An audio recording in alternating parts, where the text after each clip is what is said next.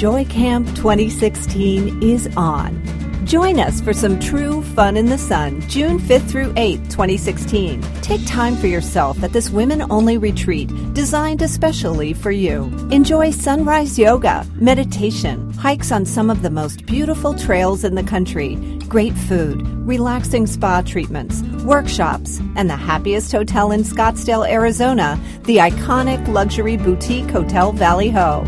Optional workshops with Julie Riesler and Connie Bowman will give us all some time to relax, reboot, and reconnect with our joyful selves. Early bird registration begins now.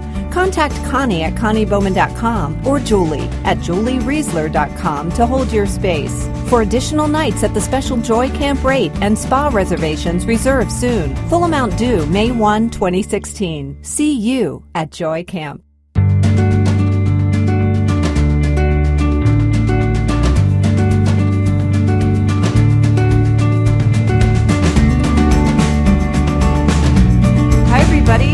Connie Bowman, host of Happy Healthy You, the weekly podcast, where we talk about all things body, mind, and spirit, living a happy, healthy life and all that.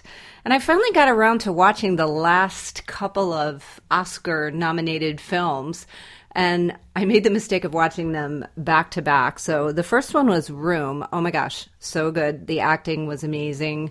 The story was harrowing, and I don't want to give anything away, but I'm not going to give anything away, but the theme of being in a prison and escaping and transitioning to freedom, and actually how hard it can be when you free yourself from whatever it is that's holding you back. And we're going to talk about that today. The second film I watched the next night was Revenant. Oh my gosh, crazy. Again, Leonardo DiCaprio was a great performer, and I have nothing to say about his acting except for that it was completely brilliant, and the movie was beautifully filmed and everything. But both of those films included rape scenes, so I'm really not a fan. So next year, can we please just kind of steer away, I'm just saying this to the whole entertainment industry, from any scenes that have to do with any kind of rape. We had 3 of those, right? We had Spotlight, we had Revenant, and then we had Room. So let's just find something else to write about next year. Great films. So that being said, let's talk about escaping the prison that we put ourselves in with our weight. I have to say that I have a little bit of an issue with men and weight loss. As a woman, I know how hard it can be to drop weight, and I contrast that with the men in my life who seem to be able to drop it so quickly. But I know I need to be a little more compassionate about that. And today, I'm going to talk to someone who can help us shine a light on weight loss for both men and women, and maybe help get us all inspired to make the changes we all desire before the bathing suit season starts, I might add. Dr. Glenn Livingston is our guest today, and he's a veteran psychologist and a longtime CEO of a multi-million-dollar consulting firm, which has serviced several Fortune 500 clients in the food industry. His work, theories, and research have been published in major periodicals. Disillusioned by what traditional psychology had to offer the overweight and/or food-obsessed male, Dr. Livingston spent several decades researching the nature of binging and overeating via work with his own patients and a self-funded research program with more than 40,000 participants. So we'll ask him about that. More importantly, his own journey out of obesity and food prison to a normal weight, to a much more lighthearted, healthy relationship with food. And he's also the author of Never Binge Again. Welcome, Dr. Livingston. Thank you so much for coming on this podcast to talk about escaping this food prison. Oh, I am delighted to be here. And with that introduction, I've got so many things I want to I'm so glad. Well, it's funny because this week my son was home and we were binging. We're going to talk about that today. We were watching the last of the Oscar films, and we watched Revenant and Room. Have you seen Room? I haven't, but I made notes as you were making your reviews, and okay. Now I can't wait to see it. So. Okay, yeah. I mean, that whole theme, I don't want to give anything away if anybody hasn't seen it. It's so brilliant. I mean, Brie Larson is the female Best Actress winner for the Academy Awards this year, and she was just beautiful. And the little boy in the film was amazing. I mean, the acting was impeccable. But the story about this mother and son who were locked in this room, she was there for 7 years. He was there for the whole of his life. And the idea of getting out, I will tell you that, obviously. Most people know they get out eventually. But the idea of transitioning to freedom, it's even though we want to be free from things like anything, addictions, negativity, negative thoughts, whatever it is that keeps us sort of enslaved, sometimes that transition can be hard. You know, Connie, when I was 16, I had this dream that I was in a prison cell. Really? Oh, gosh. I did, and I was terrified. And I felt like my life was over and I'd been trapped in this prison cell. And then towards the end of the dream, I realized that the door was just slightly ajar. And I could have walked out the whole time. And the whole... I don't know that that's what happened in the movie Room, so I can't really... Well, you'll have to watch it because you're pretty on target. So anyway, yeah. Go ahead. But the door was open. And I remember waking up, and that was one of the pivotal dreams that I had in my life. And I've kind of looked at that as a lens through which to view the problems and fears that I develop at times when I look at the obstacles in my life and I think that there's no way out. Because very frequently there is that door that's just a little bit ajar, and if you just stop panicking for a moment and take a look at it, you can walk right out. And that's really what I've found to be the case for overeating, stress eating, binge eating. There are a number of things in our culture and having to do with the food industry that make it seem like there's no escape. We can really be imprisoned by our craving for that extra bar or four of chocolate or having a fight with a bagel and losing. But really, we have the control the whole time. And there are a couple of simple ways to change your perspective and re-recognize that control is inside you. So I like the metaphor that you started us out with. I'm so glad. I didn't even know that was going to happen. So you were heavy. It's so brave of you to talk about your journey. Can you talk a little bit about your personal experience? Well, yeah, and I do have to say that I think men do have it a little easier when they're heavy because, I'm 6'4" and I'm kind of muscular also. And so even though I was clinically obese, I was about 60 pounds heavier than I am. I didn't really get a lot of people saying, Glenn, you ought to lose a lot of weight.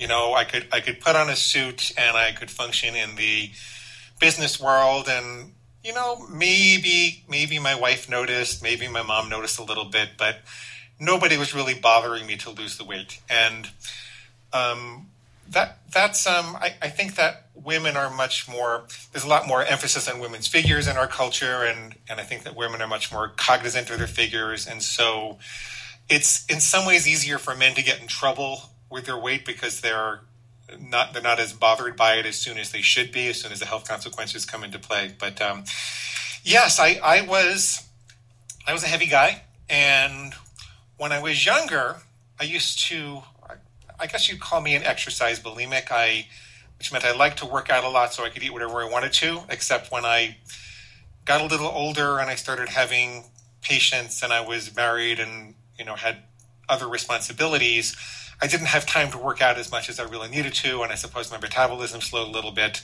But I found it difficult to stop eating the way that I was eating, which was, really dislodging my jaw and emptying the delicatessen into it. Mm-hmm. And it started to really become a problem when not only was I gaining weight, but I had trouble letting go of the food obsession. I would be sitting with patients. I was a couples and family therapist, and I'd be sitting with patients and I would think, I really can't wait until this is over so I can get a whole pizza.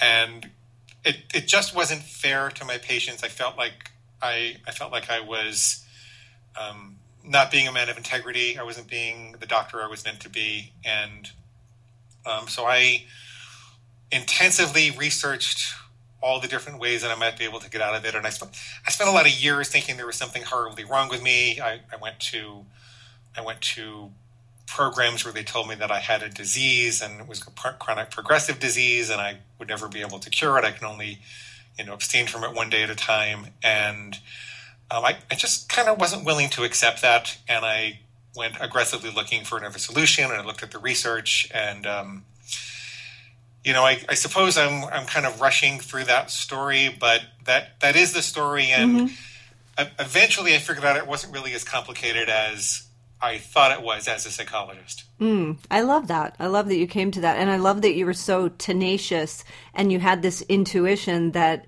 there might be another way. And I think there are so many different ways to get out of all of these things, that whether we call them addictions or not. I mean, we all have obsessive thoughts or addictions or proclivities toward certain things. And there's something for everybody out there. So bravo to you for searching. Tell us about that study that you did, because you funded your own study. You went to that great length to study 40,000 participants. That's huge. I needed to figure it out. Yeah, you did. Yeah. So, the study we did a long time ago, it's not online anymore. We advertised for a personality test that would relate personality to food, and people would take a kind of custom personality test of about, I think it was 17, 18 questions. And then we would have an inventory of the foods that they had difficulty controlling. And by doing that, we could relate different emotional struggles and personality types to the particular types of food that people craved. And I had a lot of publicity about this, by the way, because it sounds kind of interesting, exciting. It's a good talking point. But I'm going to tell you up front that doesn't mean that knowing this really cures anything. Right. So one of the interesting things that we found was that people who gravitate towards chocolate when they want to cheat, not that chocolate is always cheating, but people that gravitate towards chocolate when they want to cheat tend to do so because they're feeling lonely or unloved. And that was kind of interesting. And then people who gravitate towards bagels and pastas and, heavy starches, they tend to do that because they're feeling stressed out, particularly at work, but also in the family. And then we found that people who were gravitating towards, salty, fatty chips and bags of stuff were doing it because they felt anxious. And so I really thought that I had something there. I really thought that, now if I know what somebody craves, I kind of know what the psychological issues are. And therefore, if I find out someone's really craving chocolate, I should really work with them on their feelings of loneliness and feeling unloved, or like they're not going to find a mate, or that their mate isn't perfect for them. And I really thought that was going to help them with their cravings for chocolate. But what happened instead was I would talk to the person I would lead them in that direction. And it seemed like they drew the conclusion that they'd have to work out all of their conflicts about feeling unloved, feeling lonely, before they could stop eating chocolate. So it's almost like there was something inside of them that said, oh, this is a really great excuse. Now, until I figure out why my mommy and my daddy didn't love me enough and I can get enough love in my life, I'm just going to have chocolate instead. Sure, yeah. Do you think that was consistent for men and women, the results of the study, but all of those results? It was actually a little more so for women. Okay. If I remember correctly, I haven't looked at it in a long time, but it was a little more so for women. Yeah, because when you said chocolate and love, I'm like, I'm there. Chocolate is love. What are you talking about? Isn't chocolate love? I mean... It's funny because it's Lent right now as we record this, and every year for Lent I give up wine. Wine's the only thing I drink, and during the holidays I probably drink too much. I definitely drink too much because I love it with food, and there's so many parties. And then sweets over the holidays, even though I usually don't eat much sugar, I start, and like everybody else, it's an issue. I start, and sometimes I can't really stop very easily, and so I give that up too. And I try to have a really clear diet because I think that helps me with my spiritual work that I want to do during Lent. So So that's what I'm doing right now. And it's interesting what I'm feeling. I do feel like I'm kind of free. I don't, like, after a couple of weeks, I have no interest in having a glass of wine or any kind of dessert. And I'm really it's kind of cool, actually. That's because we crave things when they seem like an option to us. See, people think, it's like there's this voice inside of us that says, you can't give up chocolate for 2 weeks. You're going to die. You're going to be starving. It's going to be horrible. You're going to be tortured every day with cravings for chocolate. But what happens is the decision's already been made, and so it doesn't really require any willpower to do that. True. I've made that decision. I've made that rule for myself. Yeah. I'll tell you a funny story about chocolate, and maybe this can lead to a discussion about what actually worked for me and has been working for the clients that I work with. Okay. I believe that we all have this kind of alter ego inside of us that wants its job is to get us to break the rule. So whatever rule we set up, and I have no judgments, by the way, about whatever rules people want to set up. People usually come to me. Some of them want to stop eating chocolate entirely. Some of them want to have it just on weekends. Some want to have it every other day. Whatever you've identified as your trouble foods and behaviors that you want to modify, that's my job, is to help you to do that. I don't have any judgments about that. But for me personally, that little voice inside was particularly dangerous when it came to chocolate.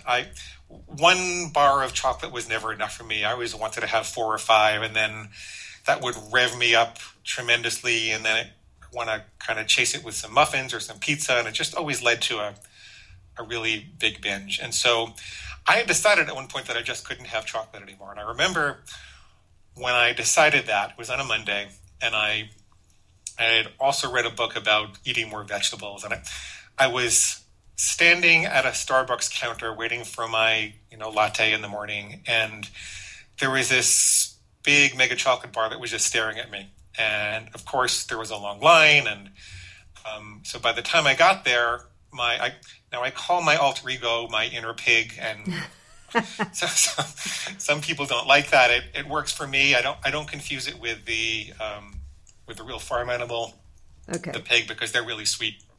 I call it my inner pig because it's constantly ruining my best laid plans and all of my goals and aspirations and dreams. And this is just an example of how it did. As I'm getting into the line, I hear this little voice inside that says, Glenn, chocolate comes from a cocoa tree. It comes from cocoa beans, and cocoa beans grow on a tree, and a tree is a plant, and a plant is really a kind of a vegetable.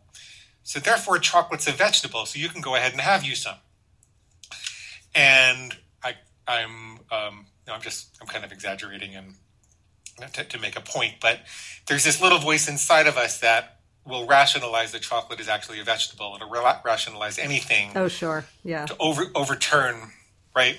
Right. And so, of course, I had the chocolate, and I had some trouble with it. And it was at that point that I realized that what I really needed to do was beat that little voice. That it didn't really matter necessarily what happened in my childhood. I mean, it was interesting what happened in my childhood, and I could have soulful discussions about why I was going to chocolate when I felt lonely. But that wasn't really how I was going to beat it. I was going to beat it by recognizing that little voice and being able to ignore it when it came up. Yeah. Well, I want to get to your strategies in just a minute, but do you have any theories that have you come to any conclusions about why our culture seems to have such an obesity problem and binging and stress eating has really become so prevalent? Do you have any theories about why that's happening? I do. And I think it's twofold. First of all, I think that the food industry has an incentive to pack the most calories into the smallest space possible and make it look as attractive as possible. And so I've actually kind of networked with a lot of executives in the food industry, and I remember one conversation in particular. I just have to disguise the details a little bit so I don't get sued. But I remember a conversation where this marketing executive told me that the key insight that pushed their bar, they sell those little snack bars, pushed their bar sales through the roof was when they removed the vitamins and they focused on making the packaging look more delicious instead. That's what pushed things through the roof. And I just thought that was emblematic of the problem in the food industry, that it's perfectly legal to do things like that, which is essentially fooling the consumer. And because food is something that we are prone to make impulsive decisions about, we're really wired to trigger our lizard brains and, kind of override the higher neocortical functions that get us to make more rational decisions. It works. It really works. And there's millions and millions and millions of dollars that goes into research on how to make something taste and look more addictive. And then there are billions of dollars that go into advertising. I saw a study where there's something on the order of 5,000 commercials that children are exposed to every year, and not one of them is for fruit and vegetables. Yeah, it's ridiculous. Yeah.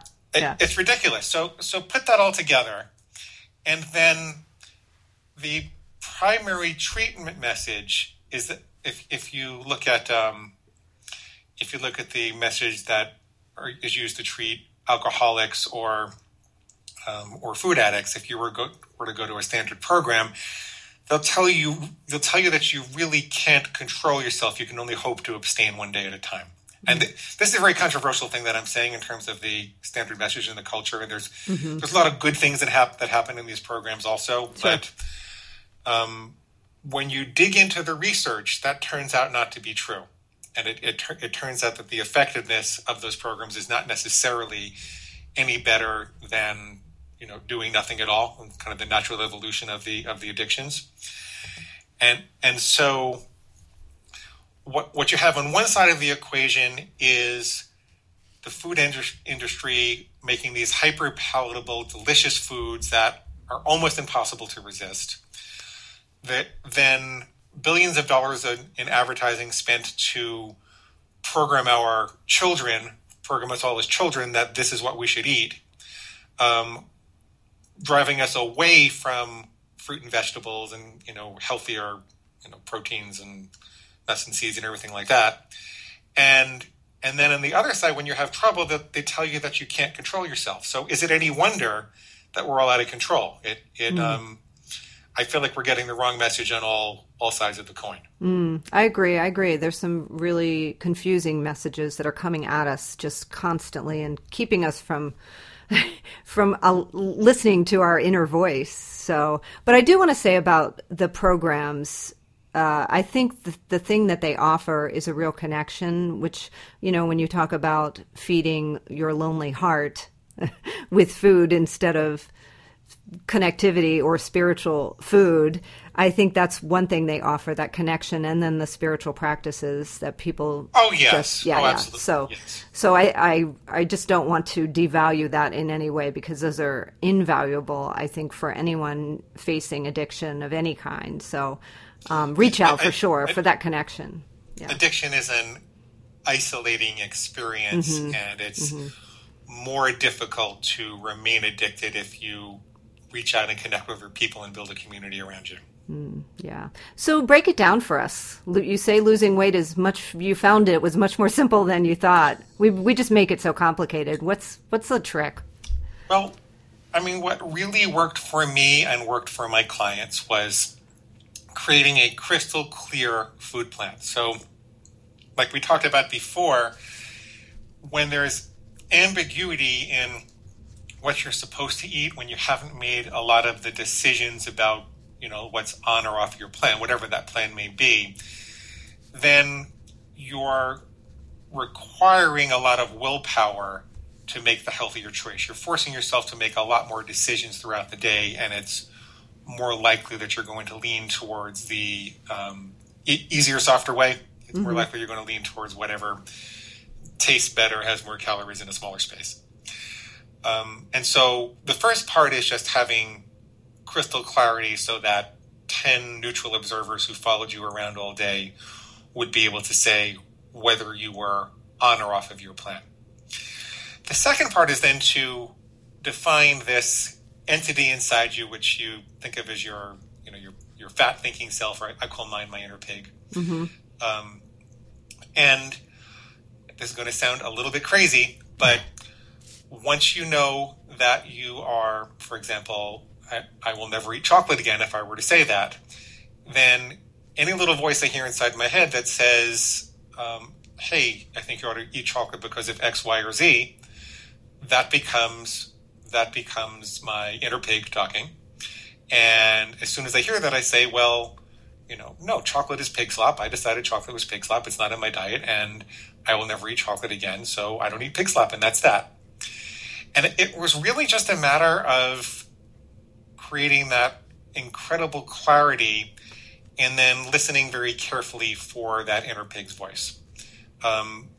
Now, there are other people who talk about this, particularly in the more black and white addictions. Mm-hmm. And the difference here, I wouldn't want people to apply what I'm talking about to a more black and white addiction because, first of all, the other people are better at teaching it. There's a guy at Rational Recovery that is a lot better at presenting that. But secondly, as a practical matter, most people do make mistakes even when they apply this technique at first. And so there has to be an element of forgiveness and a willingness to resume if you do make a mistake. But sure. Yeah, that's I know it sounds overly simplistic for someone with my level of education and experience to promote something that simple, but that's really what I found that works. And I found that it's a matter of helping people to come up with that clear food plan and helping them to make decisions about it. Should they never eat chocolate again? Should they have it on Saturdays? What should they always do? What should they do, conditionally? And helping them really define that food plan so that they can hear their inner pig's voice and learn to ignore it. That's where I found that the work is. But yeah, it's really that simple. So no ambiguity, and I feel like I teach yoga and meditation, so I feel like that defining the voice, the inner pig, that is the voice that is not your higher self, your true self. That's your sort of little evil twin, the devil on the shoulder, the angel on the shoulder and the devil on the shoulder. Okay. So no ambiguity. Can you give us an example of maybe, I don't know, in the beginning, what your food plan looked like? Yeah. So having ambiguity, I'll work with one rule at a time and we can go through them. Okay. And by the way, I recommend 4 categories of rules. There are things that you'll never do again, things that you'll always do, things that you'll do under certain conditions, and things that you can do without restriction. That's just like a nice little template for getting started. So to distinguish an ambiguous rule from a very concrete and precisely defined rule, an ambiguous rule might be something like, I avoid chocolate most of the time. And, that's a nice sentiment and it's a good goal, but the problem is, what does most of the time mean? Does it count when you're sleeping? If you only have it in the evening, did you avoid it most of the time? And so if 10 people were going to follow you around all week, and then we asked them, did she avoid chocolate most of the time? Some of them would say yes, and some of them would say no, and they'd have these arguments about what most of the time really meant. And you want to eliminate that argument. Okay. But if I were to say, I only eat chocolate on Saturdays and Sundays, then at the end of the week, those 10 observers would all agree. And so it's that kind of thing that I'm talking about. Having a very crystal clear plan so that there's not even a little hole in the plan that your inner pig can poke its head through and rip apart, because it will. At the moment of impulse, it will. Does that make sense? Yes. And you're talking here about, this is a long-term weight management program. This is not a quick fix by any means, right? No. Yeah. So. No, I mean, I don't really believe in dramatic, fast weight loss anyway. I think that... I'm with you. Yeah. Yeah. Yeah. The problem with that, Connie, is that if you create too much of a caloric deficit, your lower brain function starts to drive you to be indiscriminating with food. So you just can't walk around starving all day, especially in the face of all of the, easy sources of calories that aren't so good for us these days. So I encourage people to, half a pound a week, something like that. Yeah. Yeah. And then maintain. Yeah. So no ambiguity. Okay. I like that idea. I like the idea of having sort of a plan, a discipline. I don't do it very well, but if somebody gave it to me, I would definitely follow it. So it's good. And then defining that voice, that inner pig, that seems to me that would be the hardest for me. Like, that voice, I'm trying to think of an example. So, do you have any other examples? I mean, well, Connie, that voice is any voice that you hear that tells you can't follow the plan. Okay. It's the voice of doubt. Should we talk about it? Maybe there's something specific you'd like to do for the next week or so. We can just use that as an example. Well,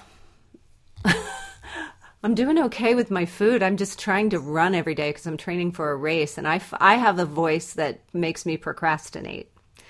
So that's my thing. I just procrastinate. I'll put on my running clothes, and then by 5:00 it's starting to get dark, and I still haven't run. So, So specifically, what constitutes a run? How would you know that you ran? Well, my rule, I have an unambiguous rule that I never run less than 3 miles. I'm trying to up my mileage now because I'm doing a 10K next month. So my rule for myself is 3 miles minimum. So. Okay. And for how long are you going to follow this rule? Oh, that's a good question. That's a really good question. Yeah, I'm a little ambiguous about that. Would you be willing to follow it for a full week? Sure. Okay. Sure.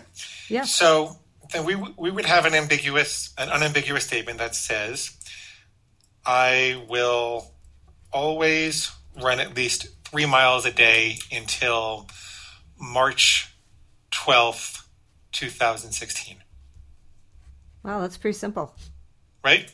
Okay. So now I would ask you if you would be willing to work with me for just a couple of minutes. Okay. To identify the, I don't know if you want to call it your inner pig, or we can just do that for simplicity. My inner slacker. Okay. So now, if I were to ask you how confident you are that you're going to run at least 3 miles a day until March 12th, 2016, what would you say? How confident are you? I'm 50%. Honestly. How come? What's going to happen? It could snow. Okay. I could get an acting gig where I have to be on set at 6 a.m, and I'm just don't want to run before that because that would require me to get up at 4 and shower, and yeah. So there's a few things that could happen, but what else? Let's see. What else could happen? I mean, the likelihood that one of my parents would need me to help them do something. I can think of all kinds of things, excuses, but... Every one of those voices comes from your inner slacker. Okay. So let's just talk about this for a second. Okay. Your inner slacker says it's impossible to get 3 miles in if it's going to snow. What do you think about that? It's crap. Because I've done it. I've run in the snow. I've run in the rain. I've run when it was really cold. So I know I can do it. So, yeah. And could you run inside on a treadmill if you wanted to? Oh, yeah. Yes, absolutely. Okay. Done that too. It's a little boring. It's really boring, actually. So, but. I could do that. And your inner slacker says that if you get an acting gig, there's no way you could run 3 miles that day.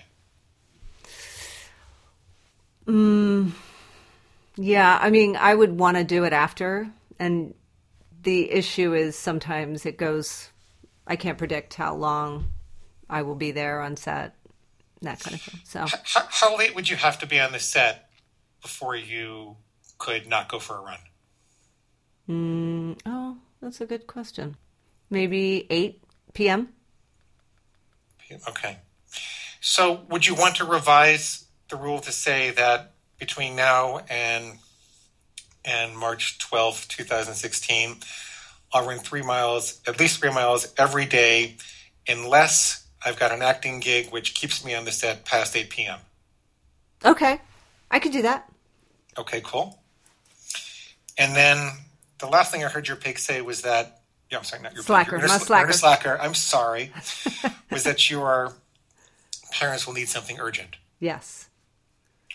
What urgent things would they need that would prevent you from running? Maybe to take them to a doctor's appointment or help them with something around their house or, yeah. Uh-huh. They're getting up there in age, so that's happening a little bit. And if that does happen, would it entirely prevent you from running? Is there any way around that? Yeah, there definitely is. There definitely is. I can run afterwards or before or in between. So, yeah. So how confident are you that you're going to run at least 3 miles a day between now and March 12th, 2016, unless you've got an acting gig that keeps you on the set until after 8 p.m.? I'm pretty good. I actually feel pretty good about it. Yeah, that helps. That helps with the ambiguity. It really does. Connie, how confident are you? I'm close to 100%. Uh-huh. I can do it. In fact, I'm pretty excited to go out for a run after we talk.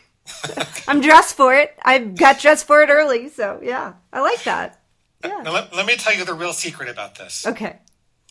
The feeling of feeling close to 100% is about as good as you can ever do, because unfortunately, we all have to live with that inner slacker. There's always that lizard brain that wants to find another excuse. So it's what you're feeling there, that remaining little bit of doubt, is the presence of your inner slacker.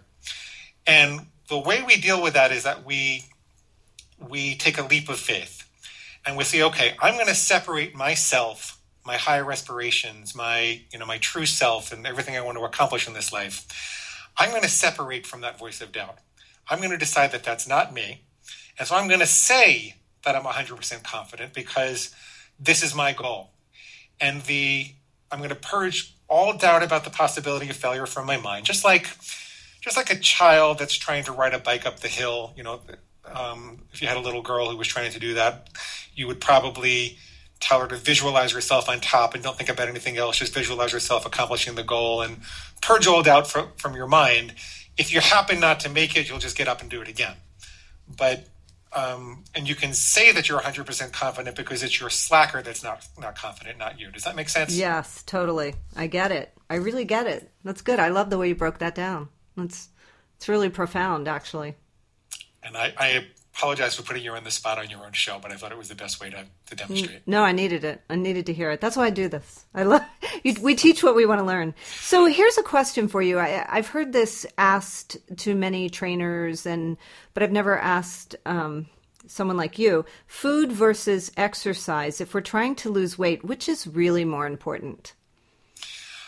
Well, I'm not. First of all, I'm not a medical doctor or nutritionist, so you're just getting the opinion of a smart guy who works with a lot of people. Yes. And my opinion is that food is more important than exercise. I agree. I have to agree. I'm not a doctor either. I'm a podcast host, but I agree. Yeah, I agree. You want to talk about that a little bit? Just briefly? You don't burn as many calories as you think you do from exercise. Mm-hmm. And when you eat badly, it's not just a matter of the extra calories that you have, it's the hormonal imbalance that it creates. And so you're actually setting up a cycle of weight gain or preventing weight loss I do think it's important to exercise with some consistency so you can build muscle and rev up your metabolism and start to accrue all those good benefits over time.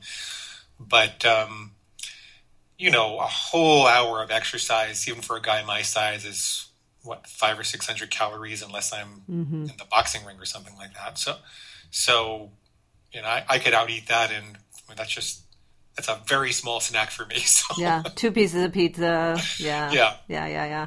Okay, so I agree. I think the food thing is really important. So of course, it's important to exercise and keep cardiovascularly fit, and you do yoga and stay flexible and all that. But I think food is really really big and important. The other thing is that food becomes part of you. So when you're eating healthy, it affects everything that you do for the whole day. So it's just such an important foundation that if you have to choose between eating well or exercising, I would say to eat well. Food becomes part of you. That sounded very spiritual when you said that. I like that. Yeah, it does. It gives new meaning to you are what you eat. You really are. It's funny. I was brought up in a family of psychologists and therapists and counselors, and we kind of divided into the people that hang out in the more spiritual camps, and those who became a little more left-brain scientists. I was a little bit more of a left-brain scientist, but as I got older, I started doing yoga and leaning towards the more spiritual camps. And one of the things that I've heard people say, one of my own food coaches told me that, when you're feeling spiritually attuned, you want to eat high vibration foods. Mm-hmm. And when you're not feeling spiritually attuned, you want to eat more of the industrial foods. And because the industrial foods, he says, really block your access to spirituality, and the, whole, fresh, ripe, or organic fruits and vegetables and things like that will facilitate your access to more spiritual energy. And I have to say, I don't understand it in the same metaphor that he does, but I have to say I think that's true. I have to say that the days when I get up and I make my green smoothies and I spend the majority of the day, with a diet that's predominated by those types of whole foods and other whole foods also, that I just feel more present. I notice that people smile at me more. I'm more patient. I'm more able to pay attention to what other people need as opposed to being obsessed with what I need. And I just think it's true. I think food becomes part of us.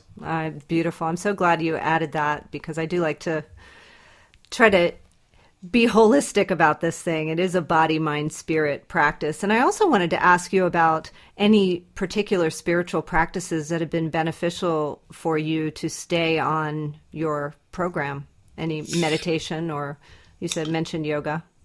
I recently started yoga after having contracted sciatica. And then I stayed with it and started doing it more and more. And I do find that to be spiritual. Mm-hmm. There's a certain emotional poise that I experience in kind of a peak moment when I hold a pose for, maybe you could explain it better than I got. I first noticed it when I was holding the pigeon. And I couldn't believe how long this teacher made us hold the pigeon. And at first I kind of wanted to get up and slap her, and then, which I would never do. Yeah, but, and then I started to settle into it, and I experienced this emotional poise is the best way that I could describe it.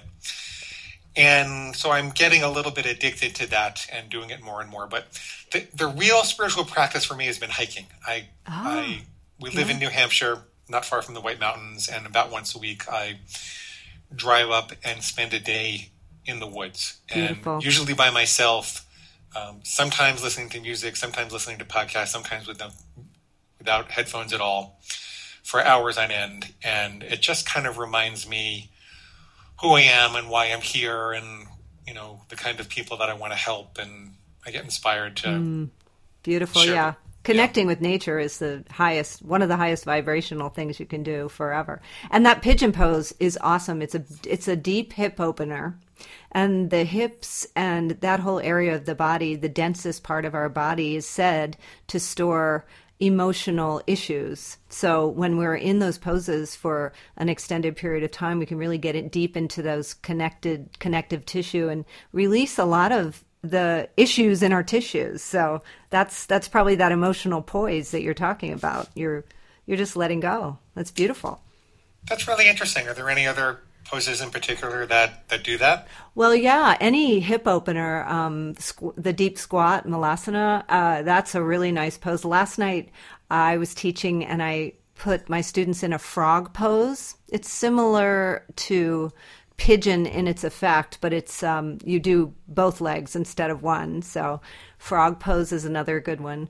I mean, anything that works on the hips is going to give you that sense of sort of getting deep, going deep into like the depths of yourself. So it's really good. Really good. Yeah. Do it.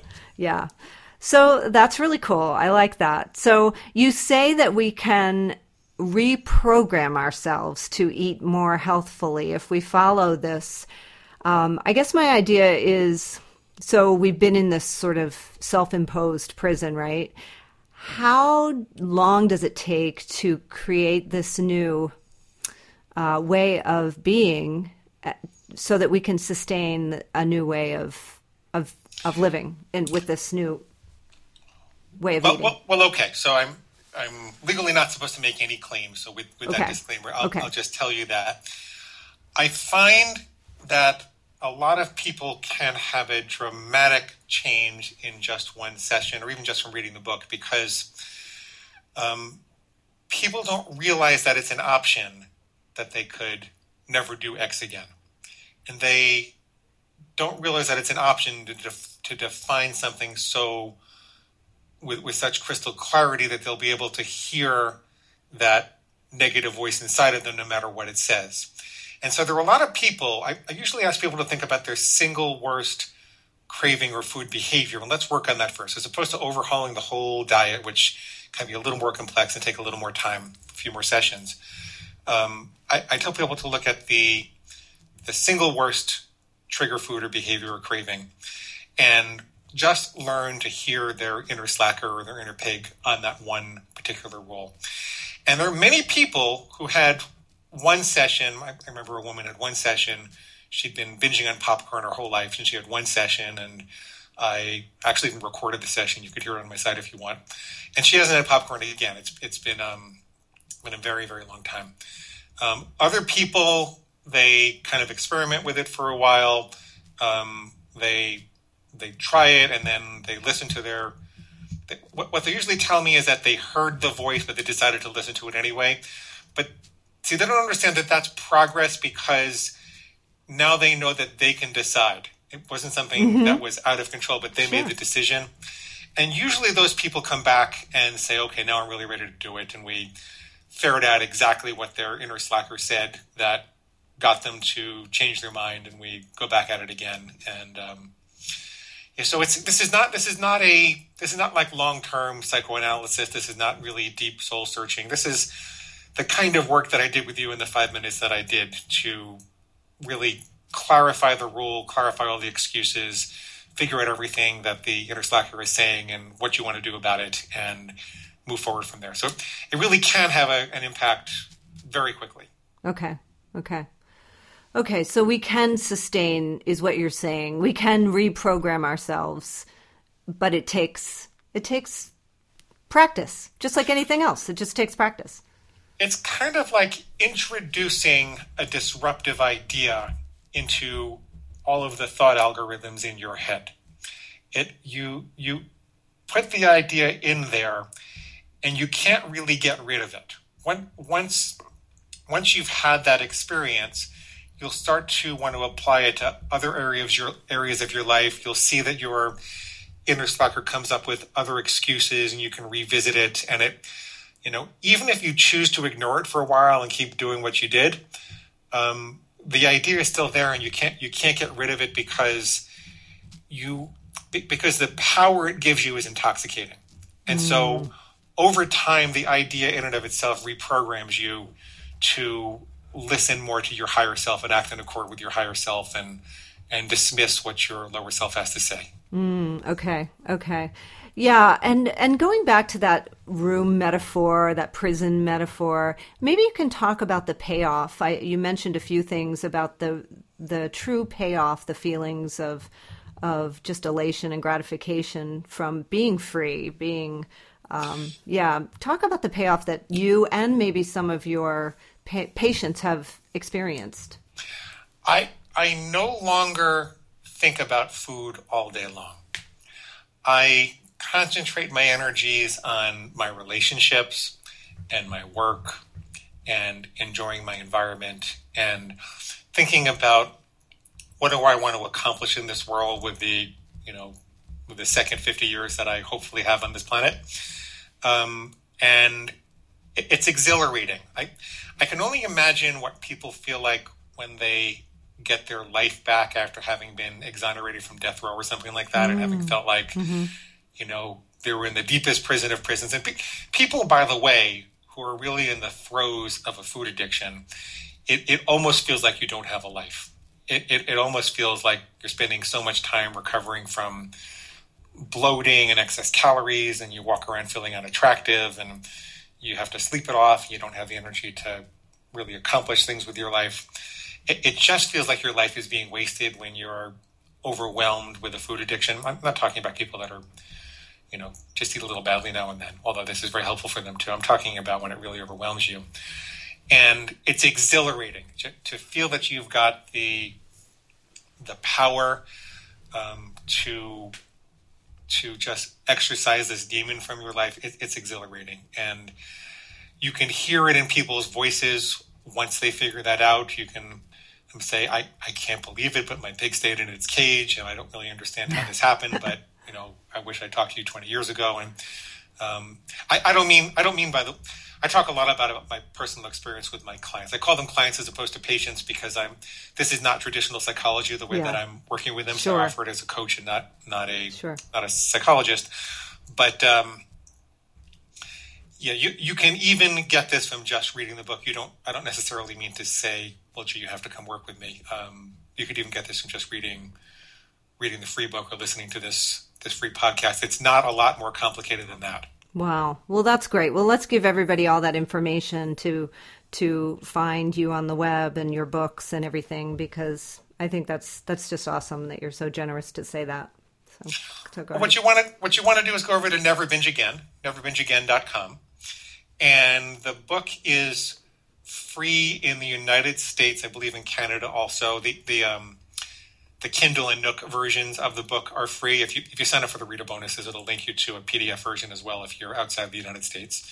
But go over to Never Binge Again and make sure you do sign up for the reader bonuses, and that will get you some food plan starter templates so that you can see how to get started developing your own crystal clear set of rules. It will get you a whole bunch of podcasted case studies so you can hear me coach people through the whole process if you really want to know what it's like. That's cool. That's really cool. Yeah, I like that. Awesome. And the book is available on Amazon? Also? It's on Amazon. Yep. Never Binge Again. Okay. All right. Thank you so much, Dr. Livingston. This has been a great conversation, and I'm sure it will touch many lives. So thank you. Thanks, Connie. And I hope you get to see a couple of those movies, but when you watch Revenant, be ready. Yeah, there's some food issues that guy has. I'll just say that. And they're not pretty, so. It's on demand this month, so I'll make sure I look at it. Yeah. No, he's in survival mode, so I shouldn't say that. He doesn't have food issues. He has survival issues, so totally different. Okay, well, thank you.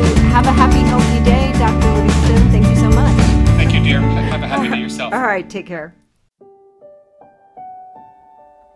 Back to Happy, A Journey of Hope, Healing, and Waking Up is a small but powerful book about healing from one of life's greatest tragedies, the loss of a child. It's about love and sadness and being human. The 9 lessons in Back to Happy are intended to be food for a broken but awakening soul. Healing from grief and loss is possible. Finding joy again is possible. Back to Happy in paperback, Kindle, and audiobook at Amazon.com. For more information, visit backtohappybook.com.